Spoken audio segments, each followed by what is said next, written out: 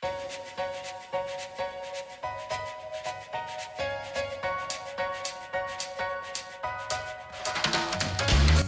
Firecrackers, it's Naomi and welcome to the Firecracker Department. And welcome May. Hello May, come on in. Take your shoes off, stay a while. No, actually, just stay a month and then that is it.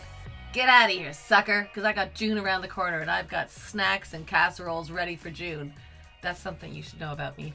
If you ever come over to my house, there will always be snacks. ABS, always be snacks. It's something I believe in. I also love June. I love June so much because it still reminds me of when I was a kid and you're in school and then June came along and it was like, yes, June, hello June. So it's really one of my favorite times of the year. Now I will say that Firecracker Department is on the road. And that sounds super glamorous, but what it means is I'm just in the city. Normally I'm not in the city, so that's why the sound might be a bit different. You may hear some city noises, that's all. Normally the only noises you hear are the squawks of a blue jay, so enjoy. Now this episode that you're about to listen to was recorded almost exactly a year ago, so oh my gosh, think about the world a year ago. The pandemic was just sort of settling in, people were on lockdown, we were figuring out how the world was going to function. I don't know, I was talking to somebody today about grief and how everybody's grieving different things. During COVID, everybody is grieving on some level. They're grieving the loss of hanging out with friends and hugging and just there's so many things that people are missing out on. And gosh, I so miss that. I miss live events and people coming together, dinner parties, hugs. There's going to be so many awkward, fantastic hugs when this is over. So, yes, I mourn all those things and I grieve with all of you. And I will also say there's some things that COVID has afforded us. Like Firecracker Department has flipped into an online world. So script department events are online, our writing events are online, all these things are online. And so our interviews are also online, which means we get to chat with international firecrackers. So that's pretty fantastic. So as much as I'm grieving, I'm also recognizing that there's some beautiful opportunities that have come out of this. Now, let's get right into a firecracker shout out. Don't forget that if you have a firecracker shout out, somebody that's in your world that you want to recognize, send them to firecrackerdepartment@gmail.com. Do a little voice recording telling me who you are, who the firecracker is, a couple of the handles where we can find their work, and send it to, as I said, firecrackerdepartment@gmail.com. We'd love to have you involved in our shout outs. Here's one right now. Have a listen to Fran's firecracker shout out.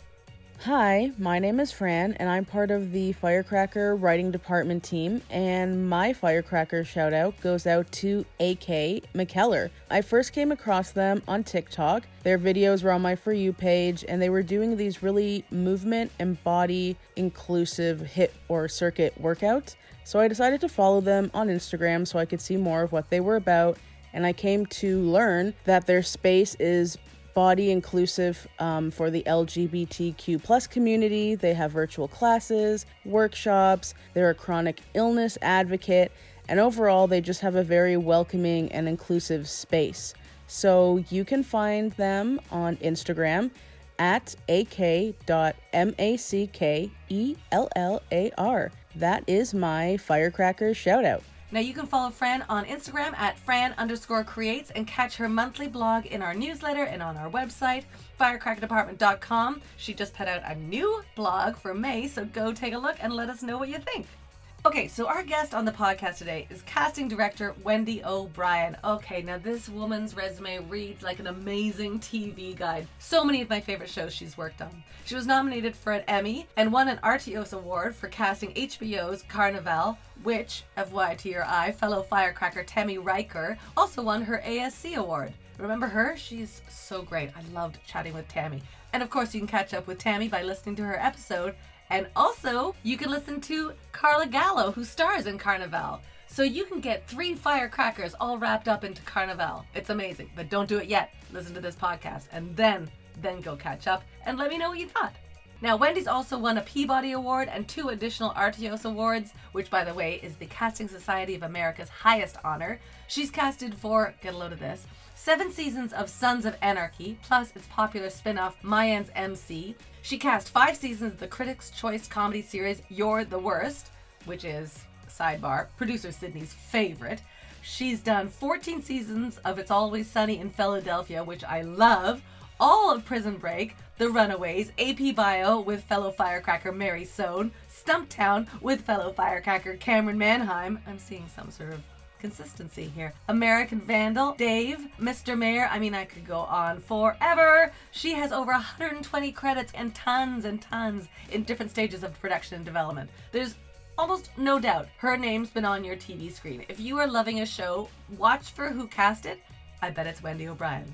She also cast Bad Trip, the new Eric Andre movie on Netflix, and 2020's The Way Back with Ben Affleck. Wendy's also a mother, a rower, and when I say rower, she's a rower. She's a recovering workaholic, a quarantine gardener, and we actually talked almost exactly a year ago, as I said. So this episode's a bit of a throwback to the early pandemic days. Now we talk about bonding during quarantine, becoming a sloth. I mean, she is not a sloth. We talked about Sons of Anarchy, saying no, her wild ride in pregnancy, and so much more. I have to say, I'm not a fan of auditioning. It makes me nervous. I get super sweaty, and it's no picnic. But I will say, when I know I'm going in to read for a role that Wendy O'Brien is casting, I don't know, it just eases my tension. She's so lovely, and she just makes the process much more human. You talk about what's going on in your world, and you have a connection, and it's not just like, audition, so long, sucker. She's just a real human being, and I adore her. I really do. Okay, here's my chat with Wendy O'Brien. But I was looking at your IMDb, and I was like, you had 14 productions, either in the works or in pre-production before this hit, and maybe still in pre-production. My thought is that you're busy. You like being busy. I get this. I get the gene that you got. It's not new to me. But how are you dealing with the fact that things have stopped so haltingly? Like for somebody that, and also like, can you row right now? Like, I don't know if I can. I am going out because where I row out of I rowed out of two clubs, the Yacht Club in the Marina, Delray, California Yacht Club, and Long Beach Rowing Association. Long Beach shut down. They shuttered everything, and you can't gain access. But CYC, because it's a private club and there's liveaboards, they can't not let you in. Right. And it's a private dock, so we have been. I mean, and it's such a well-spaced. You're in your own boat, far apart. You couldn't get close to each other if you tried. So, there's only a few of us that have been going out, and so far so good. It's definitely keeping me sane. I bet. I mean, it's the balance, right? This constant need for balance. And as soon as this hit, I was like, oh, I've got a lot of work I can do and a lot of work I can't do. And how are you doing with the spare time? It's interesting, I guess. Maybe I don't know. Well in that. Who would know if it wasn't you? I'm enjoying it. And I feel bad saying that because I'm lucky that so far we're okay and we have sort of what we need for, a few months. So I've been gardening like a mofo. I don't have a single weed. Like I do a perimeter walk every morning. Like a mofo. I didn't even know I liked it, but you put stuff in the dirt and it grows and you're like, I did that.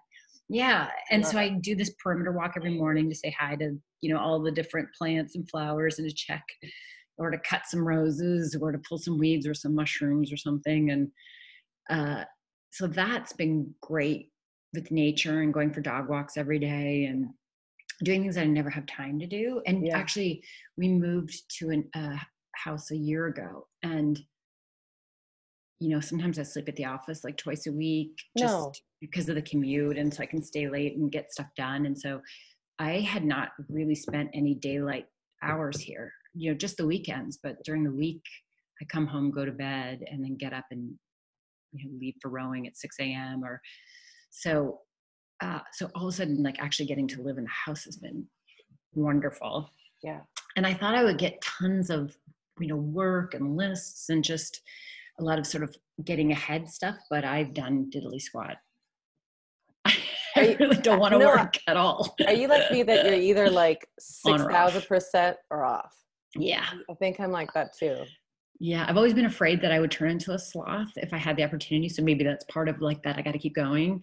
But yeah, I'm a really good sloth. Like it's.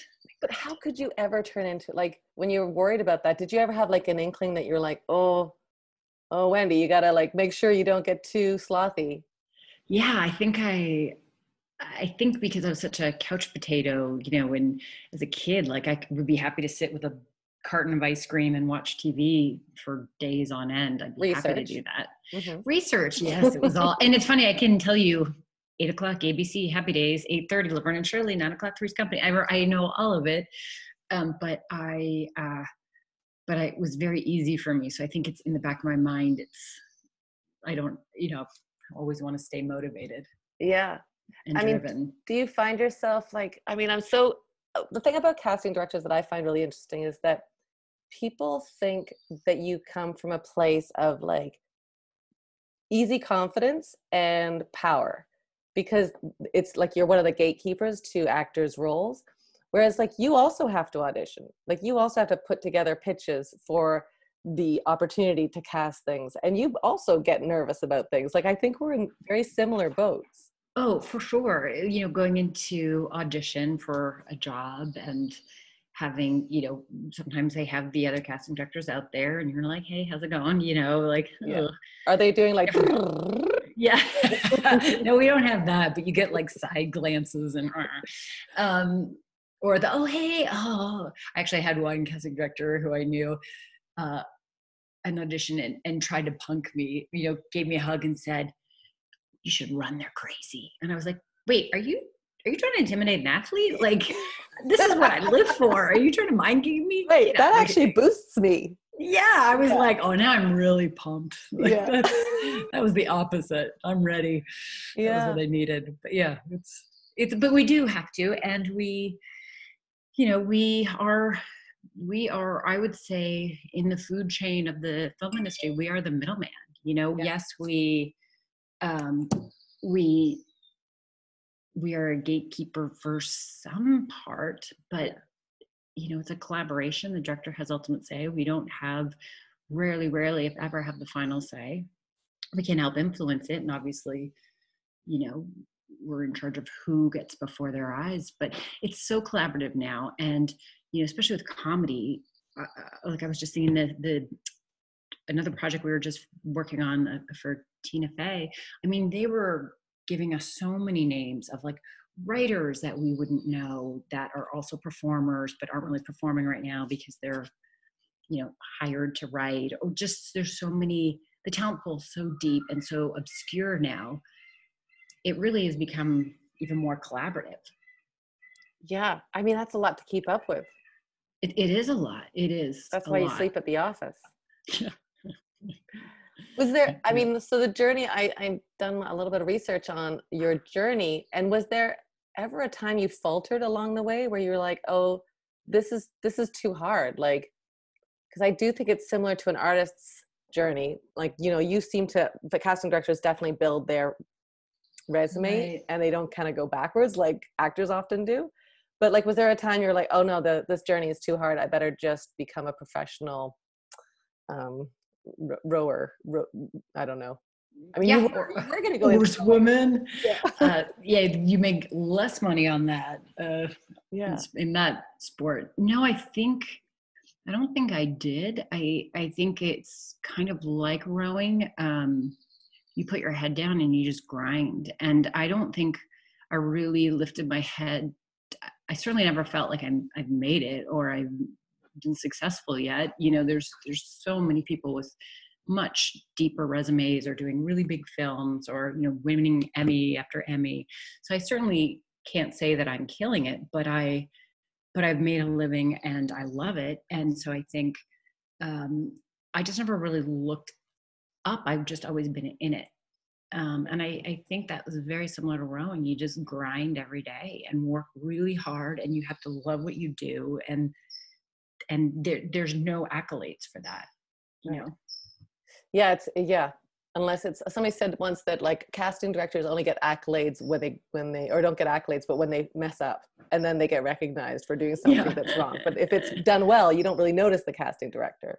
Yeah, I think, yeah, that's probably true. Or many times I think the directors or the producers take, again, it is super collaborative, but they do take a lot of the credit. I mean, I've been in a room where a director's been like, man, I wanted you from day one. And I was like, hold up, you fought tooth and nail to not cast this person. And now you get your arm around them. And it's like, wow, okay, that's fascinating. But I also take that as oh, I was wrong. You were the perfect person for this job. And I'm so grateful it was you. That's how I try and translate it too. Yeah. You've got a very empathetic view of the world. It's very, I can't imagine it. You come by it. Yeah, sometimes. You can't come by it completely easily. No, you have to, sometimes I'm quite cynical and, and I have a little bit of that,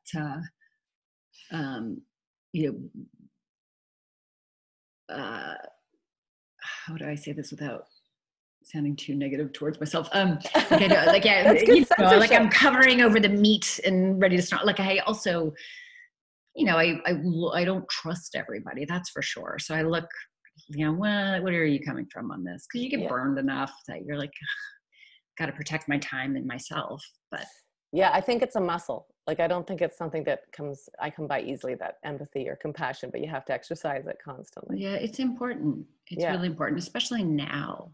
Like for everything we can be grateful for, you have to remember how many people are just not having any space, any food, not getting any movement.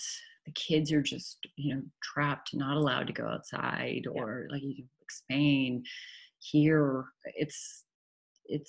we're very lucky. We've got it good. Yeah. What do you think? Like, I mean, growing up, it sounds so Hallmark, like growing up on a horse farm in St. Catharines. Wow, yeah, a lot. Right? But like, what do you think that time as a kid growing up in that I don't know, adventure, what do you think that taught you to do what you're doing now? Well, I want to say it was out frolicking with the animals, with nature, but it was probably watching TV all the time. To avoid having to work and research, Mom. Yeah, I didn't really want to do like chores, for sure. Ugh. Meanwhile, that's what I'm like. I have a chore list for the kids right now. Guys, you've got to get involved. I spent a lot of time alone. My brothers are 5 and 7 years older, so I had a lot of time to occupy myself. Yeah. And, I probably played with my Barbies far too long. Probably, had my own adventures in my head. So I definitely had a lot of that. But my dad kept saying to me, he remembers it differently. He would tell me about casting, that he would say that we would watch things and I would always say that person was wrong for the role and it should have been more like, I don't remember that at all, but he says that I would frequently do that. I don't recall that. Wow, you had like a sixth sense for casting. She was a natural. Maybe. I didn't get Henry Winkler as the Fonz. I remember that. I was like, I love him. He's super cool, but he seems old and not your normal. Yeah. I remember that. Well, now I see him on Barry and I'm like, how did that guy ever how is he ever the coolest person in the world? Isn't he great on that? He's so good. I love that show. Yeah, me too. I love that show. And then like your dad must have seen like that kind of discussion, like to say to you, I think you should be a casting director, which I have to just say, like my father's a chemistry professor. He would never, I don't even know if he knows what a casting director is, let alone suggest it for a role, a job. No, most people still don't. Yeah. Even in the industry, I don't think they do. I know. And yeah, I find it, or to not call it a casting agent. Yeah. To be that perceptive. And his explanation was, in the film, the credits, he would watch the credits, and to put, my English and my love of drama, to put that together in the way he did. And he also, his reasoning was that empathy, that you have to really be able to read and interpret material, understand it, have just have that sort of idea of like what there were so many different pieces that I was like, wait, what? I have those? That's cool. I know sometimes, I mean, it happens still, like somebody will recognize something that I do without thinking, and I'll be like, oh, I didn't know that's something unusual. But it really helps to have Yes, somebody like see you from the outside. that's true. Yeah. Yeah, it's so true because it's just you. I mean, you had your athletic work ethics, Hmm. right? And then I know that you pursued that with a passion, but there was a time where it tilted a bit because you couldn't pursue it any further through getting on teams. Is Correct. that right? Yeah, well, I was trying to make a national team, and with the goal of making an Olympic team would be the ultimate dream. And a few of my friends not only made the team, it was, I think, Canada's probably one of their best years ever. I think they all came home with 1 to 2 gold medals. You know, Silk it and was a Launen. powerhouse. Ugh. Yes, Silken, but it was Marnie McBean, who's one of the most decorated athletes that Canada's had, period. Yeah. She's got 3 gold medals from 2 different games. Yeah, those were your peers. Yeah, Yeah. so you could sort of like touch greatness, but I didn't have the greatness, but I enjoyed it. And I was at, a really good University of Washington, which is probably the top program in the US still right now. And you trained a lot, but back then, now the teams, well, North America for sure, but now they recruit athletes from all these different countries, and they're very much more supportive of letting these athletes go to compete for their countries, be it England, Canada, and the University of Washington now has athletes, I think, on 3 or 4 different national teams. It's representing their home country. But back then you were almost penalized. So I would go to a camp in Victoria, and I would come back, and I would be, punished for leaving for a week. It wasn't supportive, so it was a really hard.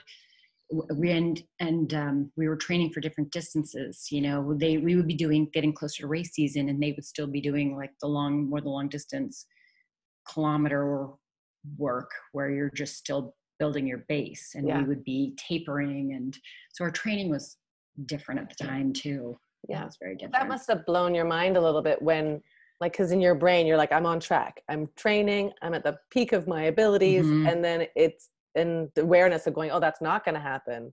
How did you pivot at that point as a kid? Like it was hard because I was a little, I didn't enjoy our coach at the time. Didn't have very good communication with athletes, wasn't the friendliest person, so I would actually turn to the men's coach a lot for advice or coaching, or he was really generous. So by the time it was, my 4 years were almost up. So this is, 92 before Barcelona, like the year before that. So as that was coming to an end, I was also sick of rowing in the rain. You're out there for hours a day in the freezing cold Seattle rain. And it just seemed like a natural, I needed a break. I've been doing it since I was 14 straight. And I was like, what else is out there? Yeah. And I feel like it was the same with education too. It's like, you've been in school your whole life.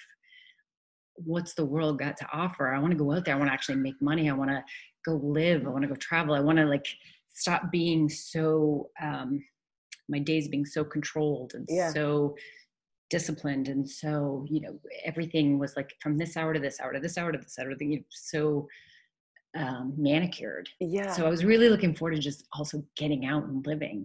So I think all those combinations just felt like a big push of, you need to go live. Yeah. Yeah. I feel like that's kind of my impetus too, of when like somebody, to a fault as well, like somebody will show me how to do it. I'm like, yeah. Let me just try it. Like I learned by doing so much better, but I just wanted to get into it. I don't know about you, but this last month of quarantine, I've gone back to school in a way of what I've had to learn. Right. Like not actually, because I hate school. Let's not be cavalier about that. But but like learning all I've had to learn about technology and how to make these things work, it's quite exciting in a way now. But as you said, like it's hard when it's a structure. And it's cool now that you can do this from anywhere at any time. Yeah. There's no real restrictions. Yeah, yeah. That was Victoria, right? That you were in the Well, I would go to camps there from Seattle, right. but I was based out of Seattle because of school. I'm so in awe of your like the journey that you've been on, like your gumption of going like I'm just like that rowing gumption of just like putting your head down. I'm gonna work. Is that from rowing? Is that from your pops? Because he had a pretty strong work ethics as well. Yeah, my dad and I think my brothers, my dad's definitely a workaholic. Yeah, for sure. Well, but so is my it's mom. like the most acceptable holicism. Holicism? It's the most acceptable problem to have is being a workaholic because it's like revered. Yes, yeah, it is true. It is, but I feel like we're getting away from that now. That's Coco. That we are learning that balance isn't healthy. I was just reading something last night because I couldn't sleep, and it was talking about how lack of sleep shortens your life. And I was like, oh my God, I used to pride myself that I could get on 4 hours, 5 hours a night tops. Yeah. Forever, for years and years and years and years and years. And I actually found that was a badge. Like I earned that badge. It's like, oh, I'm going to die young. Okay. Yeah. That's my badge. Right. So he kind of instilled that in you. And have you But my mom too. Yeah. Like I think back and even we'd all be watching a movie and we'd all be relaxing. My mom would be standing watching the movie ironing. Yeah. Or folding laundry or, just doing things. She wouldn't just sit. So I think it was always that both were always in motion. Yeah. And so like that kind of drive kind of when you jumped into Vancouver and you started casting and doing assistant casting, you didn't seem to have any trepidation with that. Like you just kind of jumped into that. Were you nervous? Were you just like, I know what I want so much that I'm just going to go for it? Yeah, I didn't feel nervous. I felt like I couldn't go fast enough. Like, when I first started, I knew Lynn Caro had just by far the best reputation. She was so kind to actors. I used to live in Vancouver. Yeah, okay. Yeah, so I know all these names and yeah, you're absolutely right. She was such a sweet person and yeah. Wonderful. And had such a sensitivity to material and again, empathy for the actors. And she just, every way that she went about her job was just, it was so admirable. She just cared.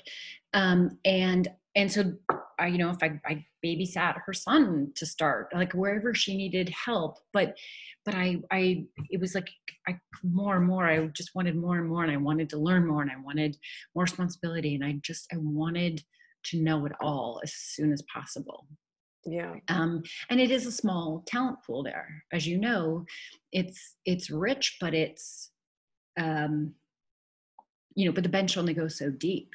So you do get to know that community. And I remember when I was there, casting directors were hanging out with casting directors and hanging out with agents. And it was such a beautiful time. A lot of those people have sort of fragmented since, but it was such a beautiful time of being such a community.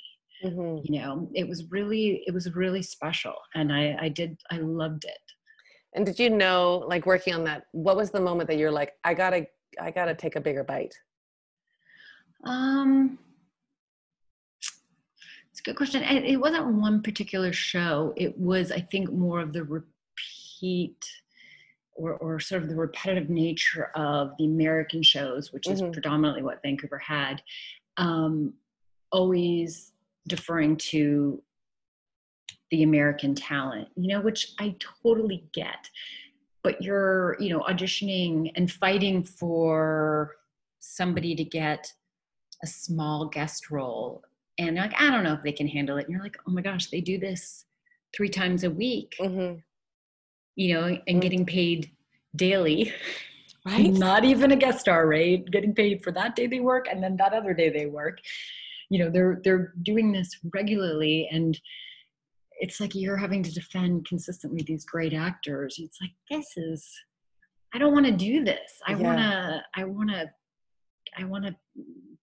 have more, not power, but more but power, creative control. I think that we all start this, like we're artists, right? their casting directors are artists. It's a vision. Yeah. And so to have your hands handcuffed to not be able to express that, I think is really frustrating. And even as like producers or somebody that's like, oh yeah, if they're not in the creative room, it's really frustrating because we're in an art. So I can imagine that would be really, and you want to have the power. I think that's okay to say. Yeah, but I still don't have the power now. But I think it's the respect of the craft too. Yeah. And I still once in a while I've worked on a show here, and I'll hear a producer maybe say, "Well, the talent pool." And it's like, actually, hang on. That was a mindset that I think allowed you to see it that way. And as soon as you shifted your mindset, you realized, nobody could do a cop better than actors in Vancouver because they did it all the time. Like, you want an alien? Go to Vancouver. Yes. Yeah. That's right. Yeah. And do you feel, that's such a, I'm so in awe of that kind of energy that you're constantly fighting. Like the casting director's role is to fight and to champion people constantly. It is. It's true. And do you have like a success story of that time when you're like, I'm really fighting for this person and they booked it? Or gosh, I probably do. For some reason the fails come up faster for me, but I might have to think about that for a sec. Right. You can talk about your fails too if you want, but I'm not one to remember like pseudonyms. This person on this show files. No,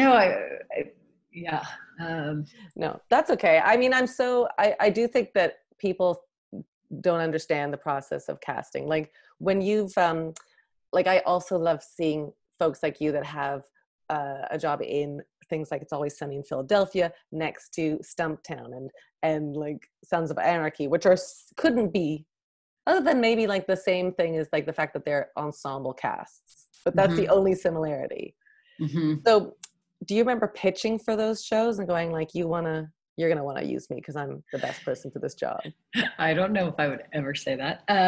No, well, I do remember going in to interview for Sons of Anarchy because that was a really big deal for me. And I did a lot of work for that interview. I had loads of pictures and ideas for each role, and it was a game changer for me. I didn't realize how much it would be, but which I'm glad I didn't at the time because I probably would have been too terrified to go in. Yeah. But I remember going in with Kurt and John Linson, and they were really respectful and just so generous. And I actually remember putting, Mark Boone Jr.'s picture down for the Bobby role. And later on, Linson told me, he's like, that's what got you the role, was that Boone idea. I love that idea, which I thought was so outside the box for them. I don't know if it really was, or if it was just somebody that they recognized or just really liked, or, he certainly wasn't a household name. He done films and was just a great working actor, but I don't know if people knew his name off the top. It's just such a great face. Mm-hmm. But I was pregnant. And so I had my sweater over. I was like 5 months pregnant. And I remember thinking, we shoot right before I will have my daughter, and hopefully they don't notice. And then I'm like, I can work right through it. And then of course, when I got the job and they offered it to me, I had to come clean to FX and I said, I am pregnant. Like I can't not tell you this. I have to tell you this. Yes. Thinking, okay, that's it. And then they came back and they said, that's fine. And then of course we pushed. So I had my daughter, and then 2 days later I had a network test for Boone. Oh my God. So I had to get out of the hospital and race to his test. And I'm proud to say I fit into my jeans. I was very proud of that. If there's one less you can say. That was my one. I couldn't drive, but I could get into my jeans. That you got there. Yeah. That doesn't seem like it's a far cry from the way you live. Like, I feel like when people are like, well, it's midnight and we've got to work till 4, you're like, let's get to it. Yeah. And it's sort of, again? Okay. Yeah. So then in the world, I know, and I thrive on that kind of we're going to make this happen, because there is something, I think it's the collaboration I love so much. I think it's the same with you. Mm-hmm. But how do you know it's giving? Because that is not sustainable, that life. when you're like It's ge- pushing and pushing? Like, how do you know when the dam is about to break? Oh, I think, yeah, I sort of had that coming to Jesus about I've had moments where I'll have a little mini Jesus has breakdown. come a bunch of times. Yeah, I'll be like crying. My husband's like, "What's wrong?" I'm like, "I can't do this anymore. Yeah. I'm just like this." And that's usually when it's a tough job. And honestly, it's usually when there's a producer who isn't interested in your opinion whatsoever, and where you just sort of feel marginalized, and anyone could do the job. So why do you need me? I just think I bring a different quirk to the way that I approach, or to the actors I respond to. But then I think, well, it doesn't need to be me. It can be anybody, and I'm not enjoying this at all. And then I get like a Mike Royce who, inspires you, and who is excited about what you're excited about, and sees what you see, and all of a sudden you want to do your best work of your life because you care, they care as much as you care, and you care as much as they care, and it just becomes this wonderful experience. And then you could stay up all night every night. So I think that's usually, I finally figured that out, that it was the draining productions where there was just nothing coming back, that I realized I don't have the energy for that. No, we're not machines. Like, you have to have it. The tank has to be filled up every once in a while, And then how do you regroup? Like, do you find yourself going, okay, I'm going to finish this project, I'm going to go away, or I'm going to just be at home for a little bit, or I'm going to row? No, I mean, in theory, it would be great to be able to do that, but it's like you don't know when your next job comes from. So it's very much, I've been extremely lucky that my shows overlap. So I'll be finishing a show, starting a show, or, something gets pushed or something. It's very hard to predict, and to really organize your job. So sometimes it's super crunchy and a little too much. And then, then everything will finish and you're like, oh, I'm just doing this right now. That's easy. But luckily, or not luckily, I don't know. I think it's luckily, I haven't had a break. Yeah. And you don't say no to things. I do. I do say no to things. Yeah. No, I definitely do. Definitely do. There's a lot of crap out there. Yeah. I mean, I guess there's part of me that just like, I don't know. I so appreciate I mean, I say no, but I was raised as an improviser, so I have a problem with saying yes and. Yes. Yeah. It's hard. It's hard for me. Yeah.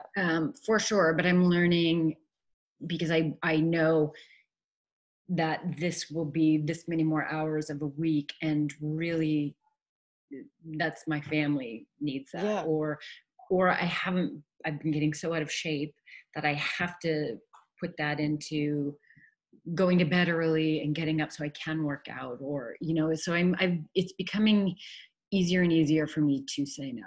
Right. Yeah. And then is that your balance? Like, I feel like you're one of those people that like, you're probably great at everything, but something has to give. Like, you can't, like, you're such a caring, and I know you've heard this before, but your style of casting is like, it's like nothing else. It's so beautiful. And I feel it. Anybody feels it. We talk about it in the industry as like the kindest casting director, but that can't, like, that has to give too at some point, or something has to, if you give like 200% every time. So how do you, maybe, you don't but even know that you do it. But I have to say, it's the part of the job I love the most is being in the room, and that I could do that all day. And sometimes the people I work with are like, oh, can you stop talking? We have so much more to do. You can't just like go over on a session, Right. I know. It's so much fun. So that part I really enjoy. But, just being nice doesn't get you a job, or doesn't, producers don't see that. They don't know that part really, because they're not, most of our productions nobody shows up for. So that's not part of what gets me work, or they don't really care if we're nice or not, because you hear other stories and those people are very busy. So it doesn't seem to be part of a factor. It just makes my day better. Well, yeah. And if your days are long, who do you think you got that quality from, that empathy gene? I think I've always had it. Like, you know,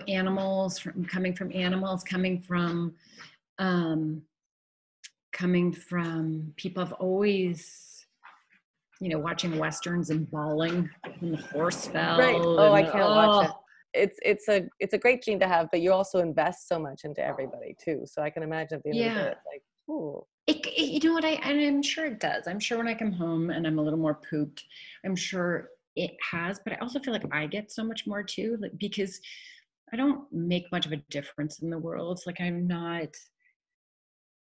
not out with different charities, and I'm not doing a lot to make the planet better. And sometimes I sit and I think, like, oh, I gotta get off my ass and really try and make a difference.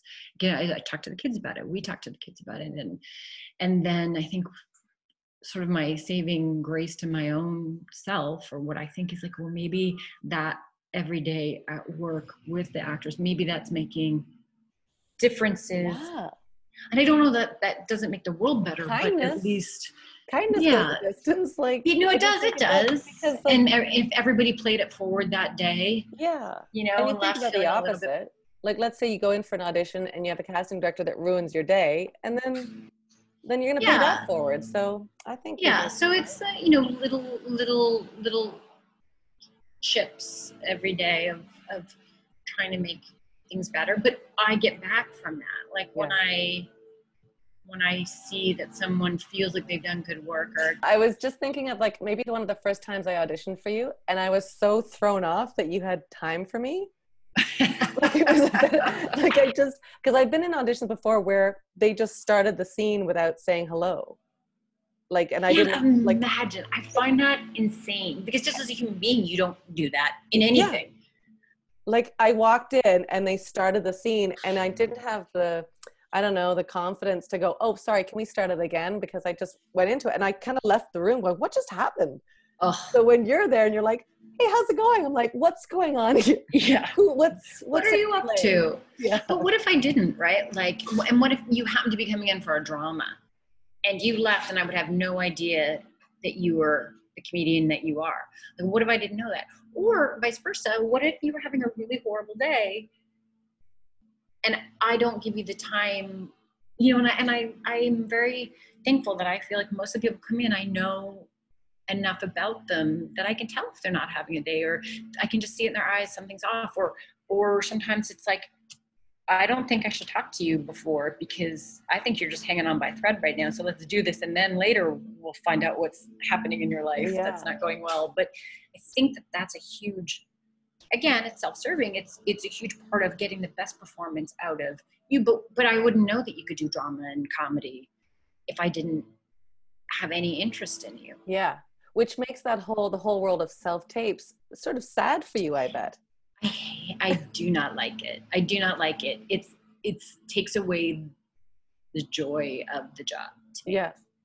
Maybe we should start adding like a little section of the self-tapes of like, hey, how's it going? And just love that though. Of like, well, because I was trying to continue working on this one show for Netflix for the first few weeks of quarantine, and so we've been doing everything self-tape. And some of my favorite actor guys have been going on tape that we don't often get to go on tape anymore. So it's been a real treat. But a few of them, it's been like a nugget of where they've been like, I'm going crazy. You know, God, this is so great. And they're like talking to the camera. They're like, it's insane out there. Like just sharing a little bit. And it's been just delicious. Like, thank you for just being you for a minute. Oh, so great. Yeah. Because, I mean, I can imagine so many casting directors right now are just craving like tapes and looking at actors and working with people because that's I just miss hugs. I'm so afraid that when we go back, we're not going to be able to hug. And my husband's like, you know what? You get a shield from front of the camera, a big plexi, and you can stand behind the camera, and then you can go. And I was like, what? So sad. Yeah. Did you see that? It fogs up. I don't know. Yeah. There's a YouTube clip of these two grandparents that were in full hazmat suits hugging their grandkids for the first time. I know. I mean, it's like, if you can't practice this art, do you have other art that you practice? Do you do things like visual art? Do you do like music? I'm a 2-trick pony. Yeah. I cast, I row. I try to parent. Yeah. I try to give my husband love and attention. That's pretty much all I got. And That's a apparently I 4-trick can pony. keep a rose alive. That's what I know. Okay, that's I not have no nothing. I don't have a lot of skills. Yeah. I have to work really hard to be good at anything, is the I truth. don't know. I think you're probably, like you're really good at a few things where I'm okay at a lot of different things. Oh yeah, I don't have many things. But the gardening thing I think is huge. Like when I first moved to LA, we had this little place with a tiny patch of sun on the patio, and I got clippings every day. I'd walk along in Los Feliz and find clippings, and I thought like it was so beautiful because you get like a piece of jade, and I'm like, I could grow something from that, and I would watch it grow. It was the best thing in the world. It's a really nice feeling. I never got it before. I would watch my mom have a vegetable garden. I'd be like, boring. Yeah. Get a pastime. Oh, my mom would plant geraniums. I'm like, oh, wrap it up. How many is too many? Yeah. I'm still not a fan of geraniums. I love it now because of my mom. So I have like, that's nice. But also they're wild here, which is wild. Like my mom had to buy them in Canada and then plant them every year. Yeah. And she would come back and her hands would smell like geraniums. And I don't know, I've grown to love it. It. So do you feel like there's something that you haven't done yet that you want to do, like in a big project? Like what's driving you now? Because I feel like you're motoring. Like for somebody, you've been in this business for a long time, but you're motoring. You're not slowing down. Now there's so much great television right now. So much. And I always loved the pace of television. So I always sort of kept away from film. By the way, I'm sure if like a huge feature film when a big studio came knocking on my door, I'd be like, yes, please. But so many independents that you would have them almost cast and then it would fall apart and then it would push and the money would fall out and then you'd almost recast it 3 times and still not get paid. And, a year and a half later, you're like, I don't know I can pay rent with this. Yeah. As much as it's a creative, I want to make money, but also the pace of television every week, flip it again and start from scratch. And that was like racing, and I love racing more than I love training. So it's like, it was sort of like being in a sprint all the time. And now I'm like, okay, that's hard. But at that time I still loved that pace. And now television is just so rich and it's so good. So much content. Oh, and everything is different. Like every time I think, okay, I've kind of done this before, something else will land and it's like, oh my gosh, I have to learn a whole new muscle. What is the latest muscle you've had to work?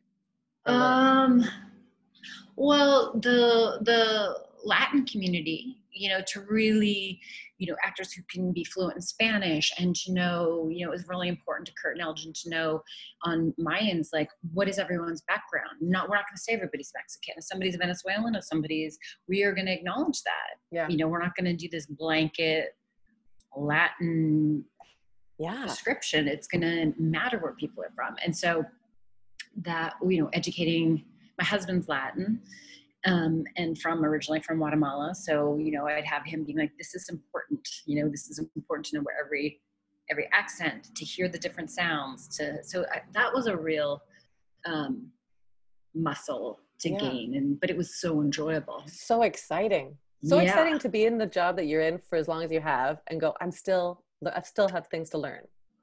Totally. Oh my gosh, totally. And then, if you do a kids project like American Vandal, they wanted really young and raw but the kid pool changes every few years. Those 15-year-olds are actually now 21 and they can't play high school. So that's always a new batch to learn and to, explore, that's fun. Yeah. I think, now don't you see projects that I notice lazy producers a lot quicker now than I did before. We can do better than that, to have diversity, to have gender differences. And it's actually almost insulting when you see it because you're like, I don't see that anywhere I go. Why would I want to watch this now? I actually almost find it like a visual affront when everybody's white. You're just like, oh, where are we? And in fact, I just went by a billboard of the creator of Downton Abbey, the new one, the Romanovs. No, what's it called? Not the Romanovs. It's Succession. It's a period piece, but it's a British period piece. Oh, I don't know. I'm totally blanking on it. But seeing this whole white billboard, even, it was like, oh, I'm okay. I'm gonna watch that. No, I'm not intrigued. No. Yeah. It is the kind of thing that you have to like. I'm so enamored when I see I can't remember what show it was, but I saw a trans character, but it wasn't like a show about trans. It was just like she happened to be trans. And I was like, oh, that makes me feel so good. It makes me feel like we're on the right track. We're making changes, as opposed to, oh, that's a scene of 5 white guys. Yeah, I think it's very different now, because I think the writers and I go back to Mike Royce, but I mean, he's been fighting for that as long as I can remember, and always kind of going head to head with, being allowed to do that. Yeah. And now the people who wouldn't let you do that are getting fired, are getting replaced. There's a whole new mindset at the studios. They are not even picking up material if it's not already diverse. So I think it's just so much better and so different now. It's night and day. What about writing? I know you went to school for writing. Ever have an inkling? I'm a terrible writer. Yes, I would love to be in a writer's room. I would love to, for comedy, for sure. I would love it. What's a show that you would like to be in the writer's room? Other than Barry, we adore it. Fleabag, we get it. But what's one that's like, dang it, you took the two. I mean, those are my 2 top fave right now. Me too. But also Always Sunny. Like, I've always been surprised by the comedy in Always Sunny in Philadelphia. Every season, and I think this has been since like season 8, I'm like, well, what could they must be out of ideas. And sometimes you get like the first few outlines or the first few like rough drafts, and you're like, oh yeah, okay, maybe they've shot their wad already, and this is where we're at. And then you start getting the full scripts in, and you're like, oh my God, I just don't see it coming. Good. The storylines, I'm like, who I didn't see that coming. It's great. And to know their voices the way that they do, it's so good. So is there a comedy room that you'd like to be in as a writer? Well, you took my 2 favorites as well. Fleabag season 3. I'm just putting that out into the ether. Oh, yeah. You hear me, Phoebe? It's brilliant. I don't think they're going to do a season 3, are they? No, I don't think so. I mean, but I didn't think they were going to do a season 2. So yeah, I know. It's just she's. Her one woman shows up on Amazon right now. I know. I haven't seen it yet, but I was in New York when she was there, and I could not get a ticket. It was very painful. Really? Yeah, I just think she's a real. I think she's just herself. It's so refreshing. Yeah. Yeah. You auditioned her. I heard somewhere that I had a general with her. And I had just finished watching Fleabag. I watched it, and then I met with her, and you felt like you were like with a sister. Like, she was just so real, so easy, so down to earth in that British way, just so smart. It was just lovely. I'm like, she's gonna do great, I bet. Yeah. I wonder what she's like when she gets nervous. Like, how does she not be herself? Do you know what I mean? Like, as I think, they say that in casting roles, like, people just be yourself. That's all you need to do is be yourself. But that takes a lot of energy for some people. Yeah. So the things that you do to sabotage that process. I don't know, if maybe she just doesn't edit herself. Yeah. So she really lets whatever is coming in her brain come out her mouth. And sometimes if the brain is great, then that's very refreshing and enjoyable. Yeah. But you're not writing. You don't like being a writer. I don't think I'm a particularly good writer grammatically, so I've been trying to help my daughter. For that, Wendy. They do Grammarly. Yeah, Grammarapp.com. Sponsored by Grammarly. Yeah, I know, but it's funny. I've been trying to help my daughter learn all these grammatic rules. I'm like, I don't know why you just do it that way. I don't know. This is crazy. Yeah, but I think I'm good at like punchlines and good dry one-offs. Yeah, get you in a punch-up room. A punch-up room, is right? That? Can you make a living on that? Probably not, but You'll have a good time. It'd be so fun. All right, I need to wrap it up. I don't ever want to wrap these up because I so enjoy talking to you. Good to see you. Yeah, it's so nice to see you too. What a treat. I also think it's so interesting just having these discussions past resumes and past, like, you know, just to find out how we do the things we do. And when we hit blocks, how you keep going. Like, you know, do we have those moments of like crying in front of your husband going, oh, this is a moment I need to like actually just balance or get back to rowing or whatever's out of balance. I think it's good to know that everybody has those, because sometimes it feels so monumental and sometimes it's just hormonal or, you know, bad nutrition or who knows. And you take a deep breath and you kind of regroup with yourself. And then to know everybody has those days or those moments where like, what am I doing? Yeah.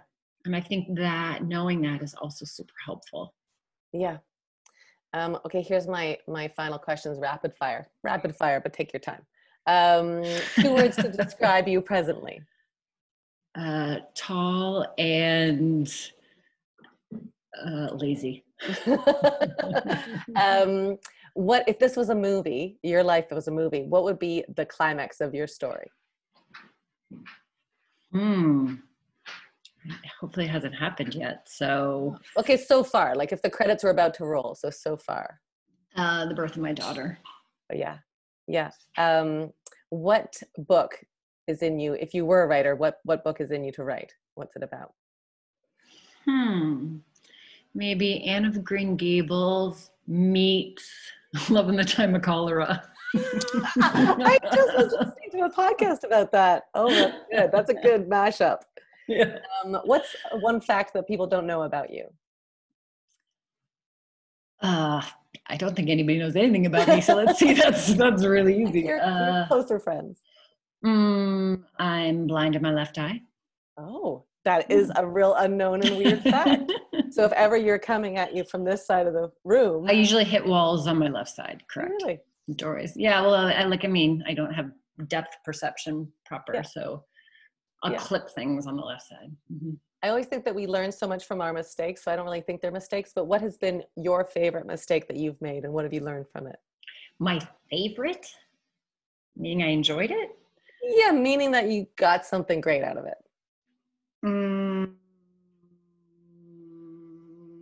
Well, learning how to,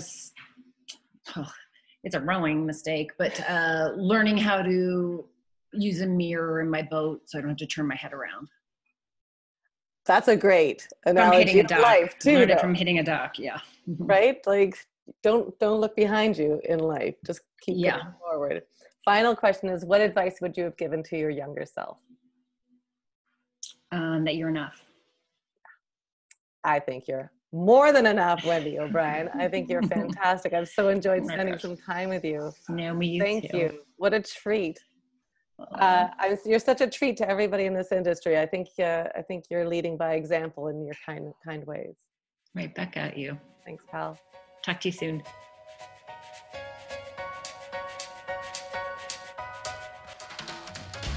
You can follow Wendy on Twitter at WobJaws. That's W-O-B for Wendy O'Brien, and then Jaws. You know, like da-da, da-da, da-da-da-da-da-da-da. Is that even close? I mean, I did audition for the part of the Jaws sound effect. Did not get it, surprisingly enough.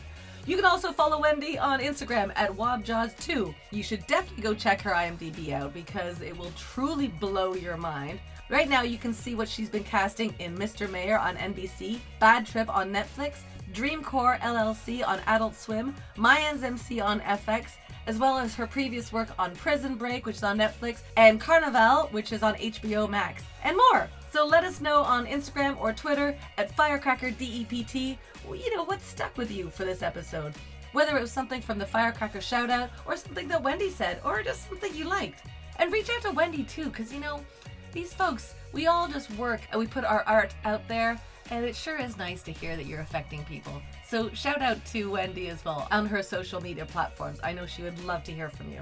That's it for me. Thanks for joining us on Firecracker Department. Sure is great to have you here, and we'll see you next time. Bye. Winnie Wong is our Firecracker head producer. Follow her at Wonder_Wong on Instagram and Wonder_Wong8 on Twitter. Sydney Nielsen is our co-producer and head editor. You can follow them at Sydney_Nielsen. Sydney, like Australia. Nielsen, like milk. You can follow me on social media at my last name, at Sneakus, SNIECKUS. The rest of the team comes at you from Toronto, Los Angeles, Austin, London, Dubai, and truly from all over the world. Get into the full Firecracker Department core team at firecrackerdepartment.com/about. because we're always updating and we're always growing. Stay tuned to our newsletter for advance updates on our monthly meditations, upcoming mentorship workshops, live script department readings, festival partnerships, weekly writing workouts, and dates for 2021, and so much more. There's lots going on in Firecracker Department. Now, whether you're a first-time or a long-time listener to the Firecracker Department, we always want to hear from you. We love hearing what quotes, the specifics, the nuances of things that stuck with you. We mean it. We really do. And we respond to every single thing that comes our way. If it gives your brain goosebumps, or it piques your curiosity, or makes you want to stop and write something down, send it back to us, or our Firecracker guest, or both. I mean, everybody likes to know that when they put something out into the world, that it resonates. And if it sparks something in you, use that creativity to take some creative action. Share it, because it just reverberates. You know, if you see somebody being creative, that might spark somebody else's creativity. So pay it forward. Thanks also to Jeff Milutinovic and Igor Korea for our theme music. And thanks to you. Yeah, you, sitting there, driving there, walking there, working out there, and taking time to listen. We know there's a lot of options out there, and we really appreciate you choosing us. We hope to see you at maybe brunch, maybe the writing workshop. And until next time, thank you for listening to the Firecracker Department. We'll see you next time.